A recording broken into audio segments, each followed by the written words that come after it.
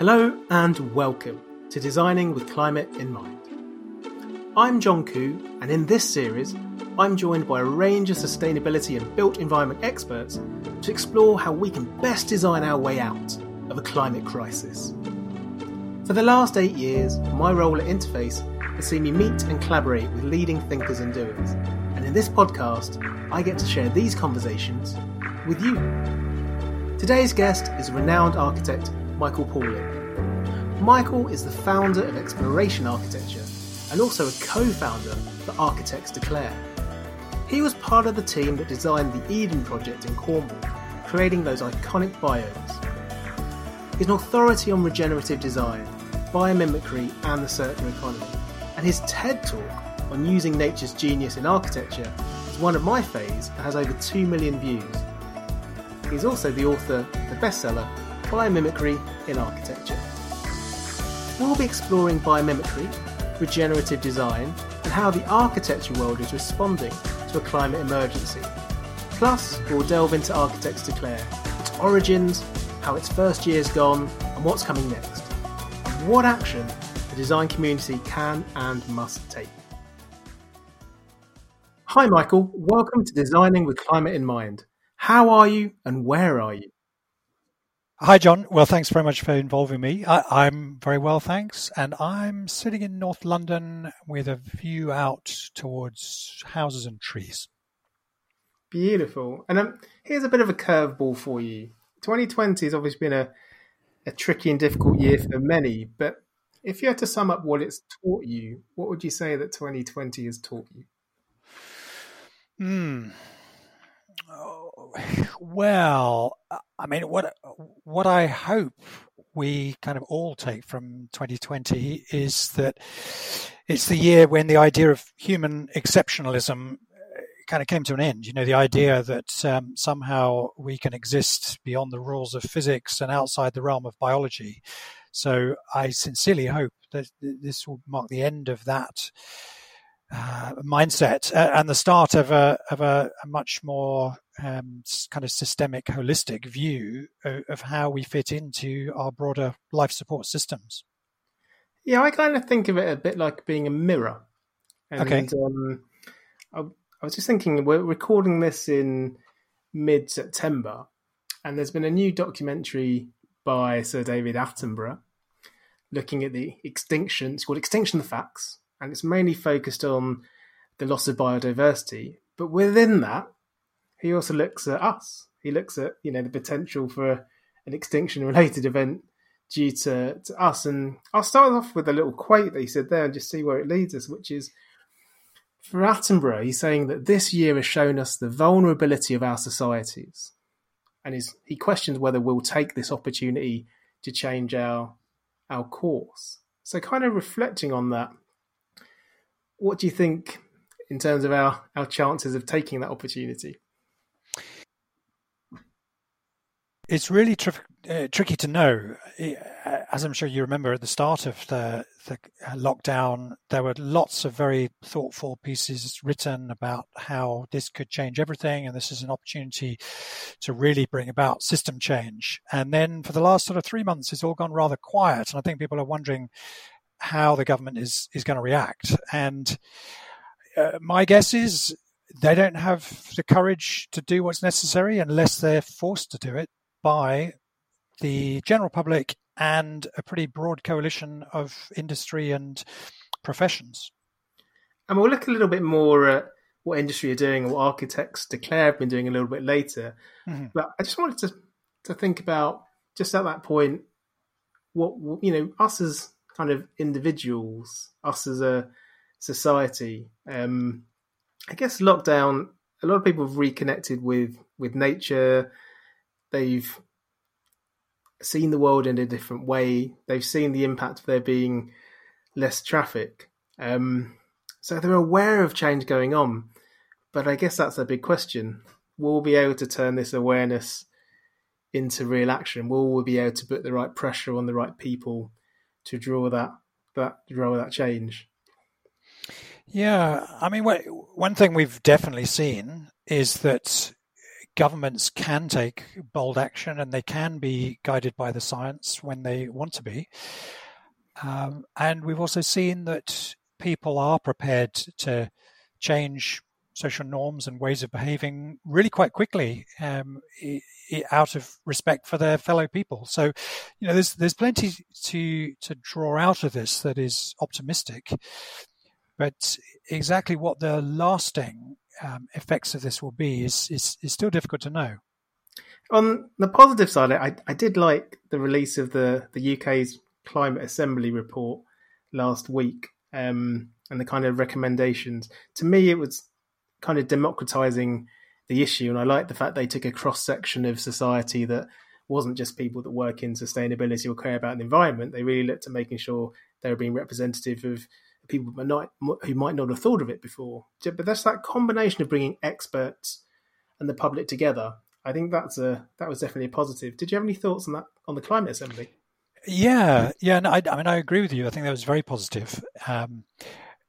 And in some ways, it's really encouraging as a development to our overall democracy.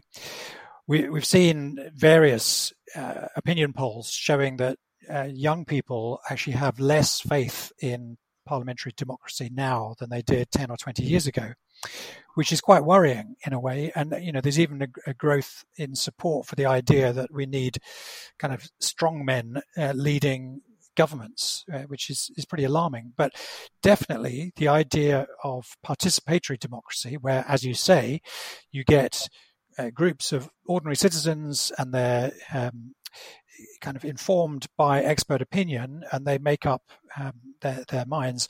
I find that's really inspiring and great to see that they actually come to, on the whole, very good conclusions. Yeah, one thing we've been picking up through this series is this is certainly not a time of apathy. We've got that younger generation coming through and kind of challenging and being really eloquently putting their points through on climate change and, a more inclusive world as well. You've had some experience kind of working with and giving talks at, say, like Extinction Rebellion rallies and similar events. How have you found kind of that younger audience, or I might be very ageist, how have you found that general audience of the populace kind of reacting? And what's your reflection on that as someone that's been engaging and speaking? And I mean, yesterday you signed a letter in support of the need to be able to challenge, which is a very important one.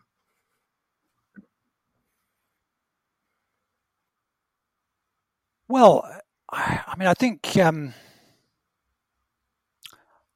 young people really see just how alarming the news is, and they're getting increasingly fed up with being kind of sold out by the older generation. And, I think that there's always been an element to teenagers and young people that is very kind of quick to spot inconsistencies and hypocrisy on the part of kind of grown-ups in inverted commas. There is a tendency for some people when they get into business to really start sort of shifting their ideals and in some cases abandoning some of their teenage ideals. And so it's really useful to be forced to reflect on that. And also I think it has made those of us who've been in the environmental movement for a long time, and I consider myself as having been active in sustainability for about 30 years, and it's really made us question the way we have tried to bring about change, and particularly the way we relate to government. And this is something, I know we're going to get on to Architects Declare later, but this is something that we've debated quite a lot within Architects Declare. What's the right way of engaging with government? And the received wisdom is that what you have to do is you have to knock politely and then you have to present something that makes it very easy for the minister to implement and look good. And the trouble with that is that's what people have been doing for 20 or 30 years and have achieved very little.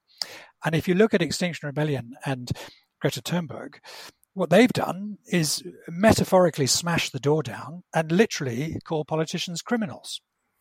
And I'm not suggesting that necessarily professionals should adopt exactly the same approach, but I think that they have shown that has been far more effective at shifting the Overton window. And for some of the overseas listeners who may not be familiar with the Overton window, that's the kind of frame of what is regarded as acceptable political policy. And essentially anything that's outside that frame, most politicians won't even touch.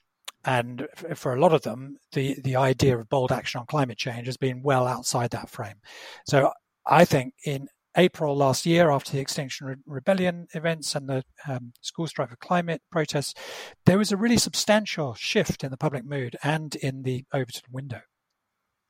I think that's a really interesting point. I think working in business and sustainability, I remember starting out and people would often say, we don't approach government that way, or that's not the way it's done, or you need to go to a lobbyist, and some of that is very much true. But I love that point you make about last year, the work that Greta Thunberg's been doing to kind of smash through those doors into the UN, into Parliament, and make sure she's getting heard. I think within the business, the design community, a lot of the listeners here, we have to question ourselves about whether we're using the most effective means. And I also quite like it because within Interface's own journey, one of the things I remember was our founder, Ray Anderson, having the willingness, when challenged by the science and when challenged by people such as Paul Hawken, the ecologist, to go, if industry doesn't change its ways, then we will be considered criminals for not having taken action. Well, I remember seeing a video of that spear in the chest speech, as Ray Anderson called it, and it was pretty powerful stuff, and it showed a great deal of humility, and also made a lot of people in the audience ask some pretty searching questions of themselves. And when the camera scans over the audience, you can see some of them looking pretty uncomfortable, but in a good way, I would say. Yeah, it's funny because we were talking to Manish Datta on an earlier episode of this podcast, and he was reflecting on how he'd sat next to Ray and been moved by him, and he probably felt a little bit uncomfortable and was challenged to do more. And I think every time that Greta gives a speech, or every time that anyone, whether any listener here, challenges that status quo or asks a question such as, what is your business or what is your government doing on climate change? It may make people uncomfortable, but it's not. Being uncomfortable itself is not a bad thing. It allows you to kind of, as long as you don't take it too defensively, it allows you to kind of have a different viewpoint, to step back and see whether you are doing the right stuff, and if equally whether when you say you're going to do something, you're actually implementing it and having the impact that you should be having. Absolutely. And I think it raises really interesting questions about our individual agency, our capacity to bring about change. And I've certainly seen a lot of agency minimization over the last few decades, where a lot of professionals, they try to bring about change, and they try to implement sustainability on their projects, but then they get to an obstacle where they feel they can no longer push past that, and that's it. That's as far as they're willing to go. And the argument is, well, I've done everything I can. And where we are now in a planetary emergency, I think we all have to question, how do we overcome those obstacles? It's no longer enough to just say, okay, well, that's the limit of my agency, because it's just too convenient.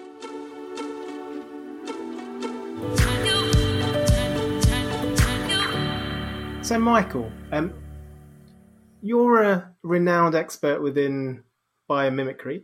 Could you tell us a little bit, for those that might have joined the audience and don't know about biomimicry, what it is?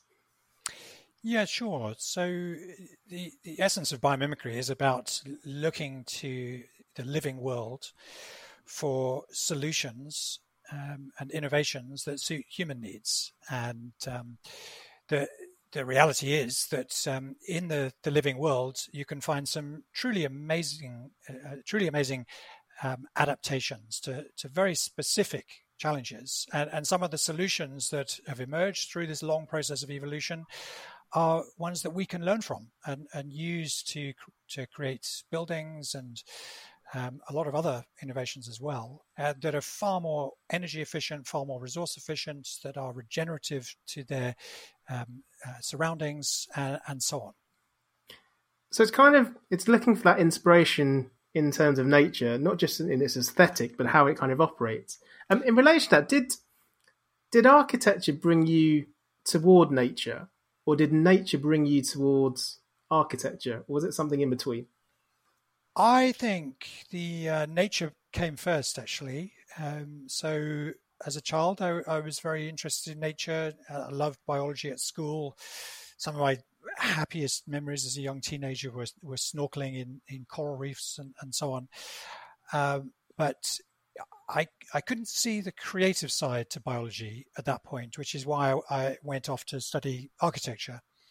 And then the big opportunity for me really was when I joined Grimshaw to work on the Eden project. And then the next major step was when I went on a short intensive course at Schumacher College that was taught by Amory Lovins and Janine Benyus, which was absolutely phenomenal. And that's when I realized that biomimicry was a much broader subject. Because I think, most architects have had a little sprinkling of biomimicry in their courses, sometimes a little bit of learning from termite mounds and spiders' webs, but it tends to be a bit superficial.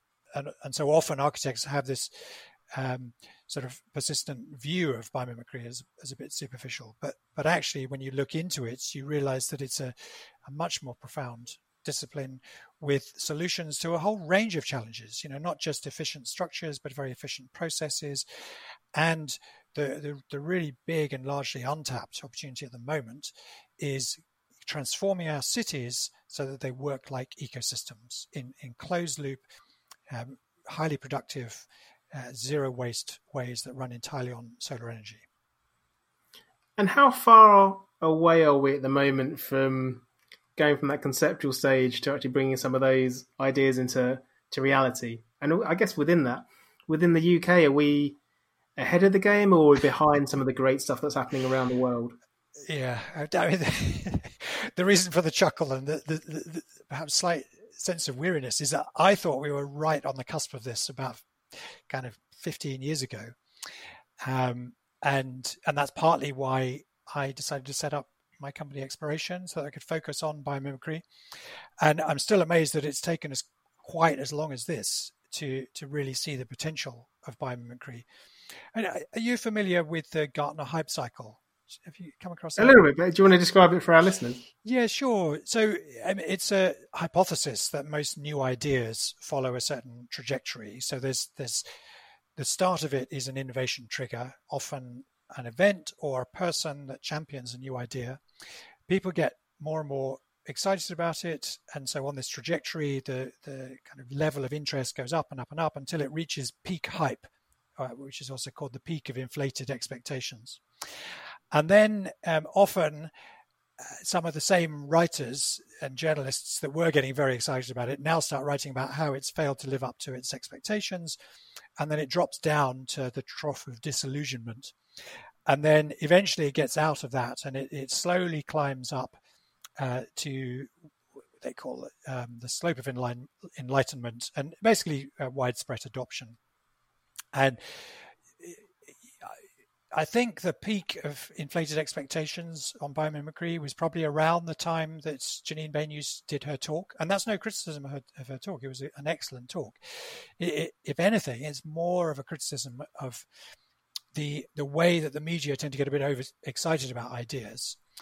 But the thing to remember is that while this Gartner hype cycle is going on, the sort of calmer, more methodical types, the scientists and the engineers, are steadily working away on the evidence base. And if you look at the number of academic papers that have been published on biomimicry over the last 15 to 20 years, it's on a very steady upward trajectory. And now we're getting to the point where some really big influential thinkers, like Kate Raworth, the economist, like Roman Krznaric, the public philosopher who's written a book called The Good Ancestor, more and more people now are realizing the potential of biomimicry and they're really starting to challenge it. So I do think people are now going to increasingly get on board with it. and see that it's actually it's an essential part of reaching the highest levels of regenerative design. I think I've been quite fortunate, and my colleagues at Interface are, because we've worked with Dr. Janine Benyus. She's who inspired us to create kind of random tile design in our products by just taking our designers out to the forest and saying, how would nature design a floor? But one thing I would say about biomimicry is that whenever you hear yourself talk, or you hear Janine talk, or Amory Lovins talk, it captures and captivates the audience every time, because there's this innate connection, I think, between humans and their natural surroundings. And I wonder if 2020 is going to help us out here, because a lot of people have found themselves reconnecting with nature, especially their local environment, because they can't fly somewhere. That people are rushing to go wild swimming, or people are rushing to go to forests that they just drove by in the past. And I just wonder if there's something to help get out of the trough of disillusionment and into that kind of that enlightenment climb. That sounds much more helpful, and maybe this will be a little kickstart for people to realise its potential. Yes, I think you're right. I think a lot of people have reconnected with nature. I think there's also some very interesting work going on in the world of medicine, actually, with the Planetary Health Initiative. So I wouldn't claim to be a big authority on this, but I think this was launched by The Lancet. And the idea with the Planetary Health Initiative is that we've realized that our health is inextricably linked to the health of the broader planet. We depend on the rest of the living world, literally, for our life support systems, for our oxygen, our water, our food, and so on. And in a way, the huge gains we've seen in health over the last 100 years are a bit like one of those sort of pyramid or Ponzi investment schemes, which appear to be creating massive benefits, but at the expense of drawing down on the sort of reserves. And so we've definitely seen amazing increases in health over the last 100 years, a bit longer, in terms of lifespans and tackling terrible diseases and so on. But what's predicted now is that unless we really tackle climate change and biodiversity loss, it could set us back literally 50 years in terms of global health. And what I've read about the Planetary Health Initiative, I think, is extremely promising, because it's an example of a much more holistic approach. It shows how these things are connected, and that nature is not just some separate thing that we can protect by having a few nature reserves here and there.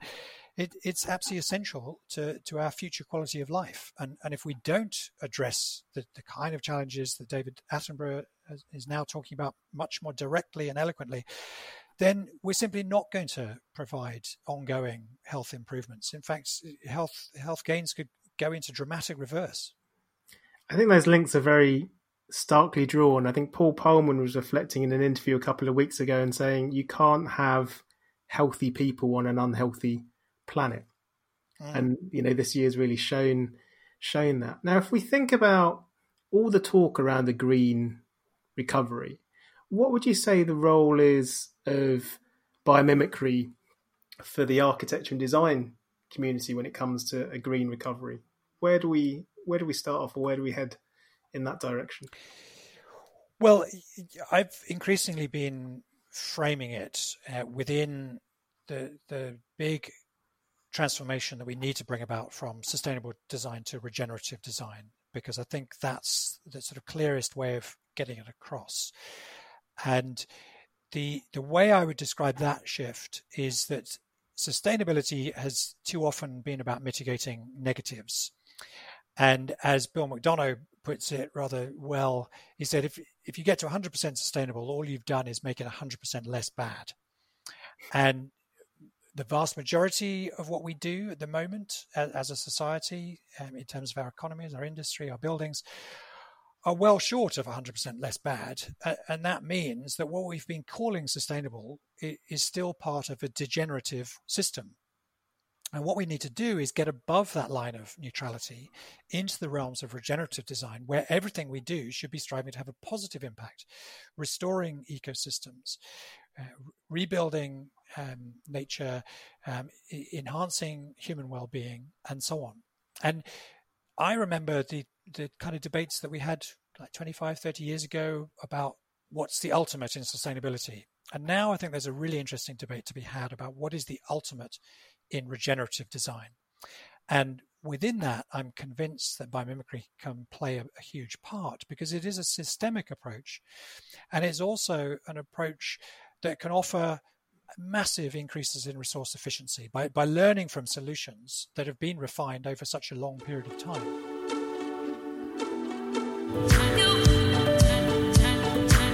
So when looking at this concept of it no longer being enough just to be sustainable and to do less bad, we need to find ways to do more good, and biomimicry is a route for that.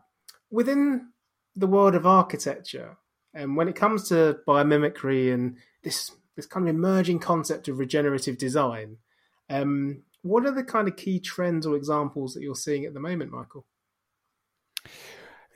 Well, I'm not sure whether to answer that in a sort of deeply philosophical way or a much more practical way. Maybe I do a bit of both. You've got time for both. So there's a philosopher that I've been getting more and more interested in called Freya Matthews. She's based in Australia, and she's written an excellent couple of essays about the deeper philosophy of biomimicry. And she mentions Bill McDonough's idea about how if you're a manufacturer making a hair gel, what you should do is you should think about the river that hair gel ends up in, and ask, what does the river want from the hair gel? And Freya Matthews says that's pretty good, but she would encourage architects and designers to go a step further and ask, what does nature want us to want? And the implication of that is that we need to look much more carefully at the locations that we're designing for. We need to develop a much broader and deeper understanding of place. Now, conventionally, architects, I think, have been pretty good at understanding a cultural history of place. They've been less good at understanding an ecological idea of place. And the ones that understand an ecological idea of place tend not to be the same architects as those with a good cultural understanding of place. And what we really need to do urgently is to bring those two together so that we've got a cultural and an ecological understanding of place. And that can start to inform how we organize things at the most strategic level so that we can create closed-loop ecosystem models. And then from that systemic approach, that leads to some of the more detailed decisions about what the right materials are to use. And for buildings to be regenerative, when it comes to selecting the materials, well, those materials ideally should be doing something positive. They should be made from atmospheric carbon.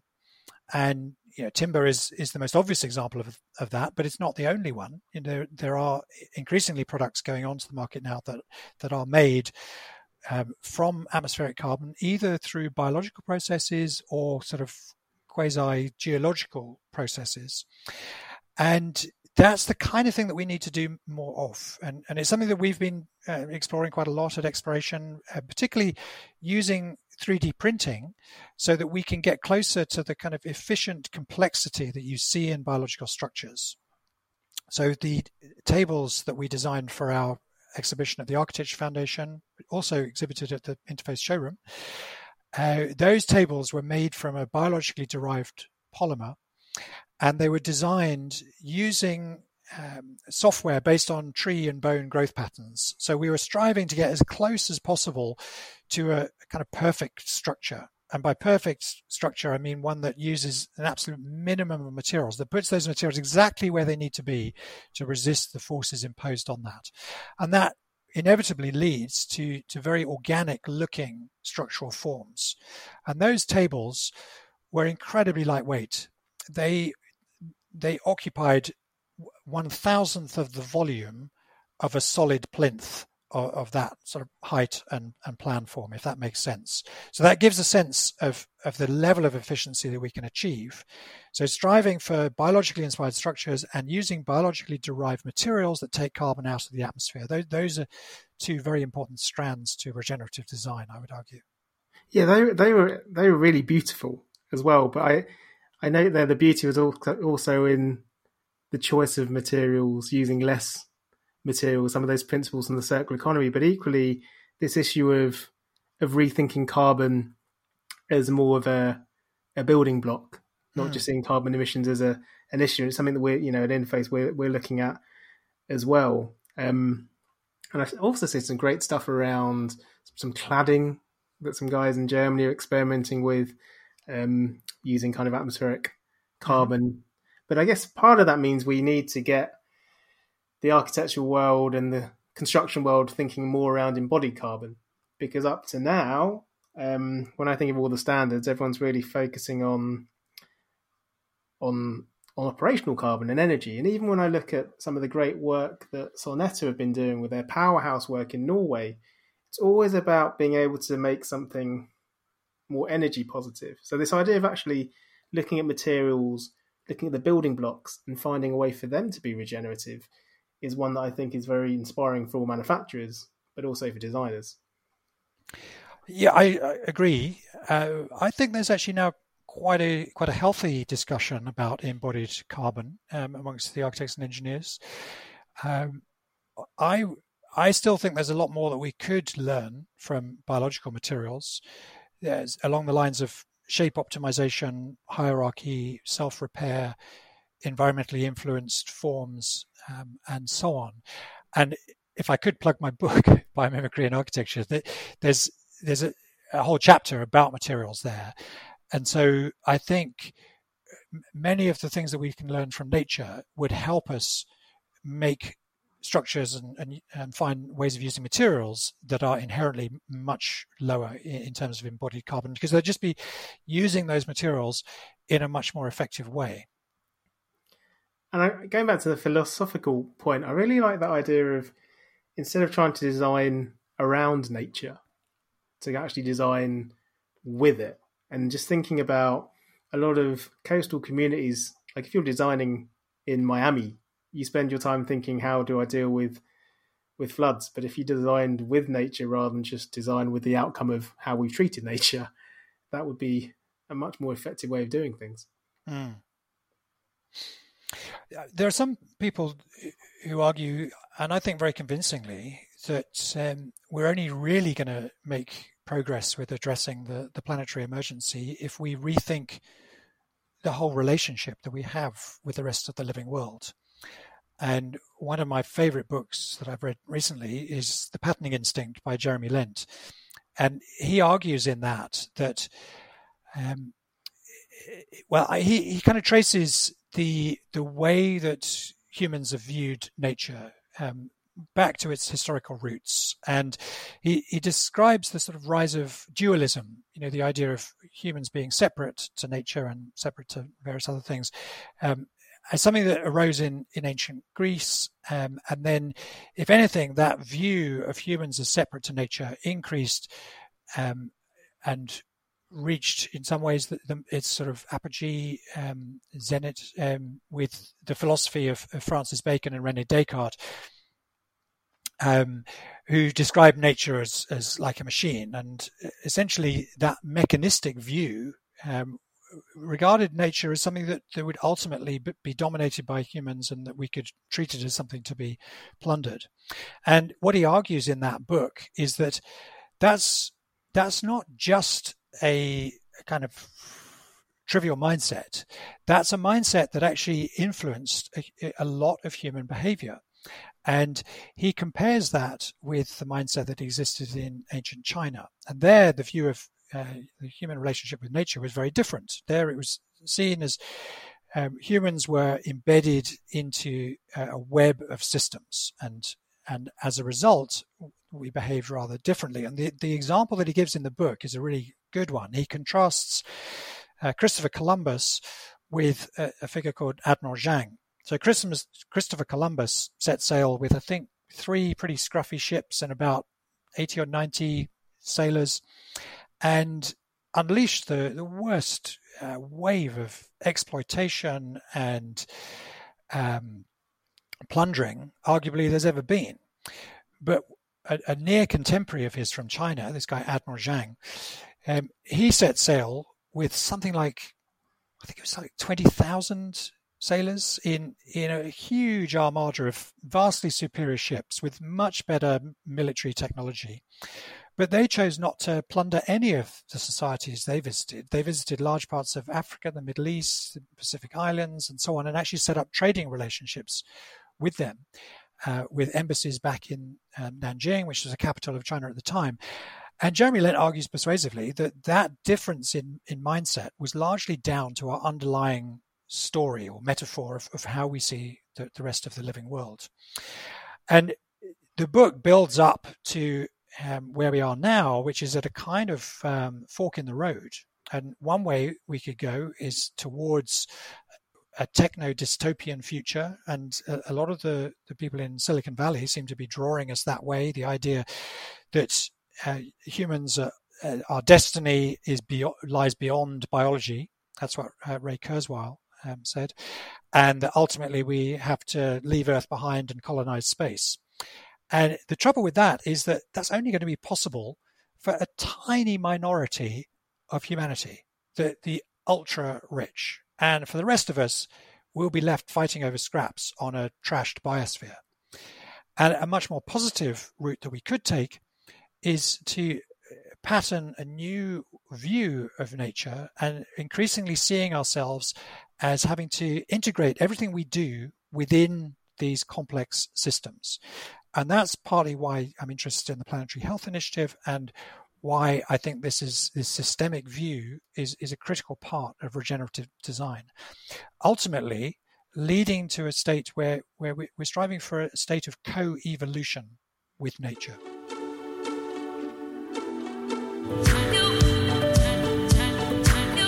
So one of the most exciting movements I've seen within the architecture community globally in the last year or so is the rise of Architects Declare. And we're privileged, Michael, having you on the call to be talking to one of the co-founders. So I guess let's start at the beginning. How did Architects Declare get started?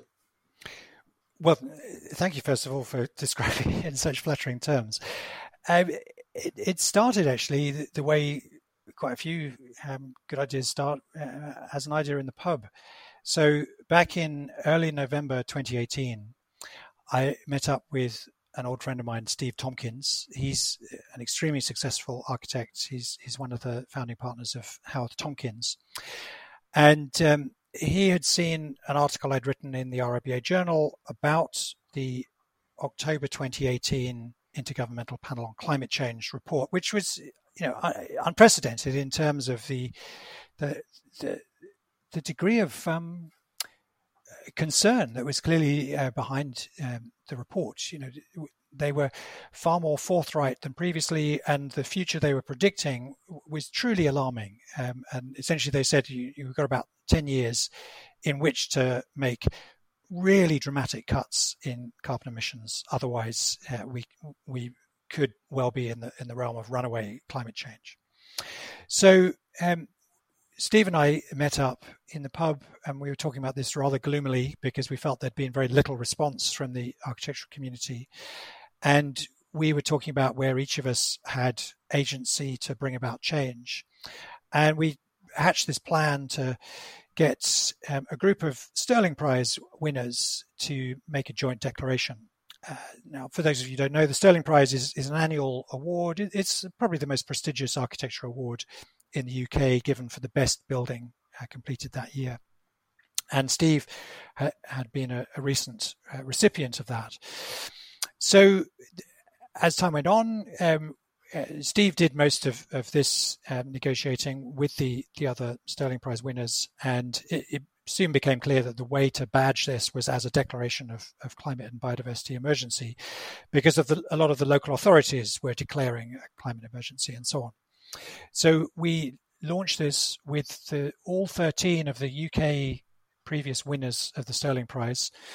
We launched it at the end of May 2019.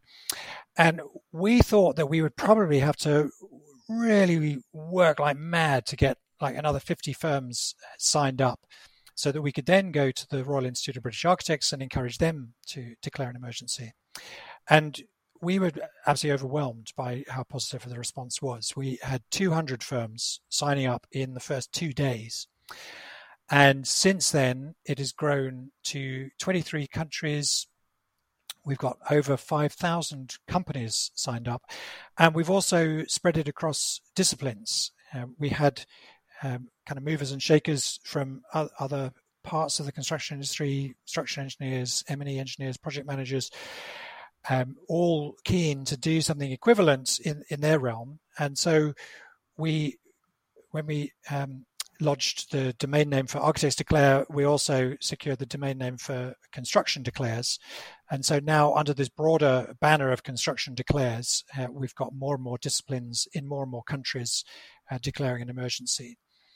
And I can come on to tell you a bit more about our theory of change, if you like. But just one of the sort of most obvious benefits of this is that increasingly we're finding projects in which the whole design team and the client and the local authority are all declarers of a climate emergency. And that's something you can bring up in a meeting and say, look, surely all of us working together, we can raise the level of ambition on this project.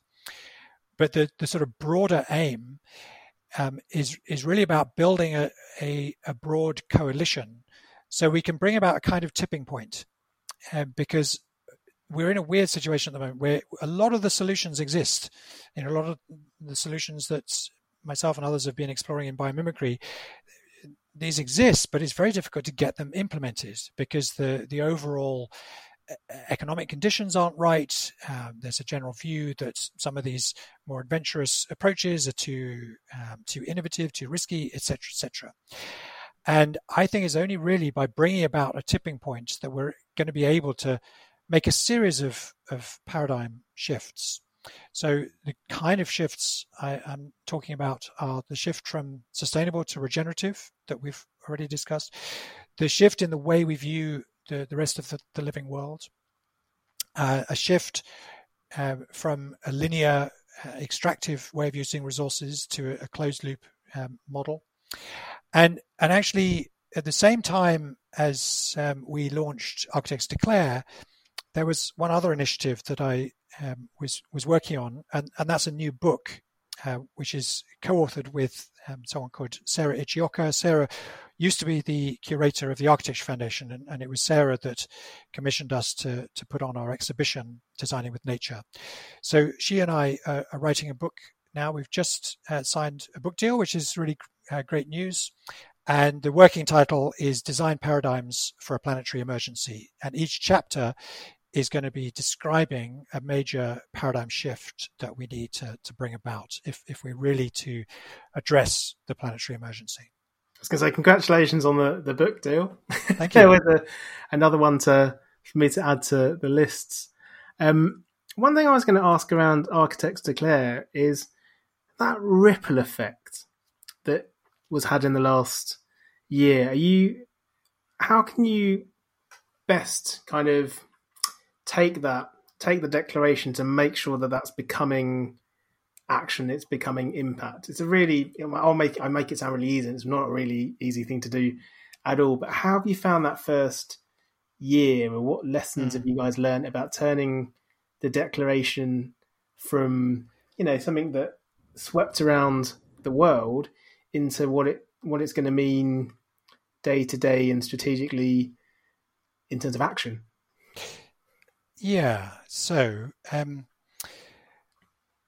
think initially with Architects Declare, we were a bit overwhelmed by the response. So a lot of the first 6 months was kind of firefighting, because we're doing all of this using pro bono time. And we quickly built up a steering group, and all of us have been working on this. So it took us a little while to organize ourselves and also to kind of clarify what our mandate is. We carried out a survey of our signatories, and we also had a big gathering in November last year at the Battersea Arts Centre. And we wanted to make sure that we had a broad agreement from the people that signed up to this, where we should take this. And in January, we had a workshop with some consultants from the New Economics Foundation about theories of change. And I wasn't actually aware of just how well developed that is as a sort of methodology. I mean, a bit like a sort of business plan, you know, one level, it's just two words that mean one thing, but I think everyone's broadly familiar with what a business plan should contain. There's a sort of certain formula and a certain expectation about it. And actually, the people who've been working on theories of change, it's a similar situation. You know, there are certain recognized formats and things that you need to do. And so that was very helpful for us in formulating how we were going to try and bring about the kind of change that we wanted. And we concluded that there are at least three main elements to this. We need to show that we have the new approaches, the new solutions clearly articulated. That's one thing. The second thing is we need to show that we have got the people and skills and the support to deliver that from within the industry. And then the third and critical one is that we need to show that we've got sufficient public support to push this through. And that's what we think we need in order to bring about a tipping point. And one thing that we've definitely got to work on more in the year ahead is building that bridge between the professions and the general public, because it's very difficult to expect the public to kind of campaign or demand solutions if they're not that familiar with the solutions. So we need to get better at communicating just how much the built environment professions could offer in terms of upgrading our existing buildings, in terms of rethinking the way we design our cities, rethinking the way that resources flow through our economies, and so on. But I think with the unity you've got, because I think you're nearly up to 1,000 members in the UK, and the fact that you've got this kind of cross-sector interest with, you know, Construction Declares launching a couple of months back, I think you're really well placed. I guess it would have been difficult because of the speed of the groundswell, but to actually take the time, make sure that everyone's happy that you're having the right impact and having a plan going forward is absolutely key. One question I have for you is, in terms of if there are architects listening in to this podcast, what would you ask of them in terms of how they can best support the efforts of Architects Declare?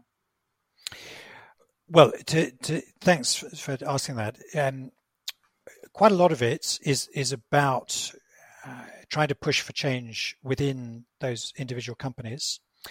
And it's also about collaborating and sharing knowledge. So we're going to be putting more and more material onto the Architects Declare website. We're establishing working groups, one of which is going to be developing a practice guide, and we've asked for volunteers from a lot of the signatories. So that's definitely a way they can help. And one of the interesting things that came from the survey, we asked for opinions on a letter to government. We had drafted a letter to government, and we wanted to know whether people thought it was about right or whatever, and whether they actually wanted to add their name to it. And there were quite a lot of signatories who came back and said, well, we'd actually rather not put our name to it because we would like you to be more radical than we feel we can be. And well, that's interesting. And I do understand that, because, you know, an established company they've got certain clients and interests that they perhaps don't feel comfortable in offending by being too radical. But at the same time, they recognize that we really do need radical change. And so that's encouraged us to be a bit more robust in our tone with government. And so we've set out a pretty demanding response to the answer we got from from government to our letter, in which we've set out some of the evidence for why this is urgent and just how much we as an industry can do. And we've again asked for a meeting with them so that we can discuss this directly. I think that's exciting. As a final couple of points, is there any events coming up if people want to get more involved, or things that are happening for Architects Declare in the next couple of months? Yes, actually, there is. We're doing a joint event with Business Declares, and this is happening in the 6th of October. So this is a joint event with Business Declares and Architects Declare, and it's all online, and it's starting at 1:00 on Tuesday, the 6th of October. So we'll be putting the details on our website and circulating it on social media. And we'd be delighted if people joined that. So this podcast will come out just before then. So if you can, feel free to reach out and potentially join. But if you're listening to this after, I think it'd be great to kind of see what the outcomes were from that workshop. Sure. And then we're also planning to have another big gathering online again in November. So 1 year on from the event we had last year, to talk about where we go next and how we can work towards the next big milestone, which is the COP26 climate change talks taking place in the UK. Michael, I want to say thank you so much for your time today, and it's been amazing to explore what great work you're doing with Exploration Architecture and Architects Declare. If people want to find out more about your work and keep up to date with your newest initiatives and what's happening, what's the best way for them to stay in touch? Well, I'm on Twitter and Instagram, and Exploration has a website, www.exploration-architecture.com, and then constructiondeclares.com is the overall website for that, and that includes all the different countries. So those are probably the best ways to keep in touch. So perfect. Thank you so much. Excited about your new book as well, and thank you for taking your time to share your knowledge with us today. Well, it's been a pleasure, John, and I've always been a big fan of Interface. Genuinely, they've been industry leaders, and Ray Anderson was an absolute hero, and I'll always remember the way he came across in that film, The Corporation, which for those of you who haven't seen is well worth a look. It tells the story of the modern corporation, and then in the last sort of half an hour or so of the film, it looks at what a future corporation could be. And Ray Anderson, the former CEO of the late Ray Anderson, former CEO of Interface, came across just brilliantly. You know, there was a real kind of energy that came across and a kind of twinkle in his eye that he knew he was onto something, and he'd found something that was bigger than himself, and he'd committed his life to it. And he was an absolute hero of the broader movement. Absolutely. I mean, I always kind of like this idea that somewhere, because Ray passed away in 2011, but it's an imaginary idea of a meeting between him and Greta Thunberg, because I think he would love what she's doing, holding the world to rights, but she would love his humility, honesty, and willingness to rethink what a corporation is. And hopefully, between the two of them, they can inspire many business leaders and change makers to make the changes that need to happen. That was epic. Great there to hear from Michael on the power of biomimicry, the origins of Architects Declare, and the need to move toward a regenerative approach to design.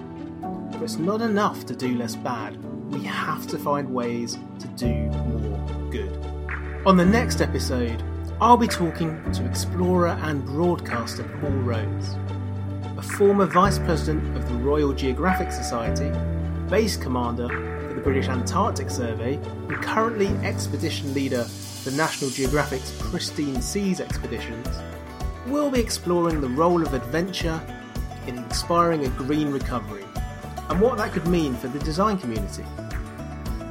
Thank you for joining us on Designing with Climate in Mind. If you're enjoying the series, please subscribe or share or leave a rating on your podcast channel. Until then, Goodbye, and thanks for listening. This podcast is powered by Interface. If you'd like to know more about our flooring products and sustainability journey, check us out at interface.com or on Instagram @Interface. Thank you too to our producers, Tangerine.